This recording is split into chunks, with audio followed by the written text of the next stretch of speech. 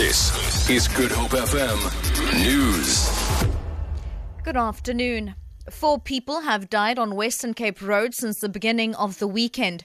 Provincial traffic spokesperson Jackie Mostert says they also issued over 90,000 rand in fines for various traffic offences. He says 3 people were arrested for drunk driving. One driver and passenger both lost their lives on the N1 near Kuburg. One passenger on the N1 in the Toyskloof Pass and another passenger on the N1 near Klipjewel. The Bangladeshi government says that 20 hostages have been killed in the hostage drama at a cafe in the capital of Dhaka. Police say that 6 militants were killed in the offensive and 13 hostages freed. The Islamic State militants have claimed responsibility for the bloody assault. The BBC's Akbar Hussain reports. They tried to negotiate with the attackers for a few hours, but after 10-11 hours, when they saw it was not producing any positive result, then the security forces decided to storm inside the restaurant and make offensive against the militants. And it took around 1 hour to complete the whole operation. And when security forces, they tried to storm inside the restaurant, it was initially a heavy gunfight between the two groups. But after half an hour, the police and security forces, they have taken control of the whole area.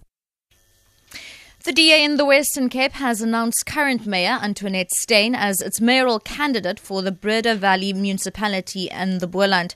Provincial leader Patricia de Lille says they have candidates in all 21 wards in the area. De Lille says Steyn has a good track record. She is really not a ceremonial mayor, but very hands-on.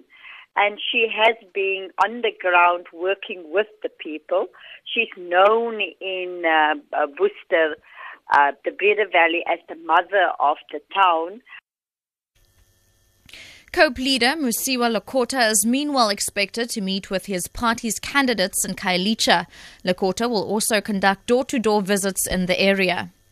And finally, a primary school in Cape Town will soon boast a brand new media centre after winning a national music and drama competition in Port Elizabeth. The Njongo Primary School in Khayelitsha was the winners in the Baswa de Metswa competition by the Department of Water and Sanitation. School principal Sitembile Hlatwa says the media centre sponsored by MTN comes with free internet for 2 years. Our learners will be exposed to programs like mathematics, language, as well as they'll be able to research for their projects, which will definitely assist in improving our results. For Good Hope FM News, I'm Sherlyn Barnes.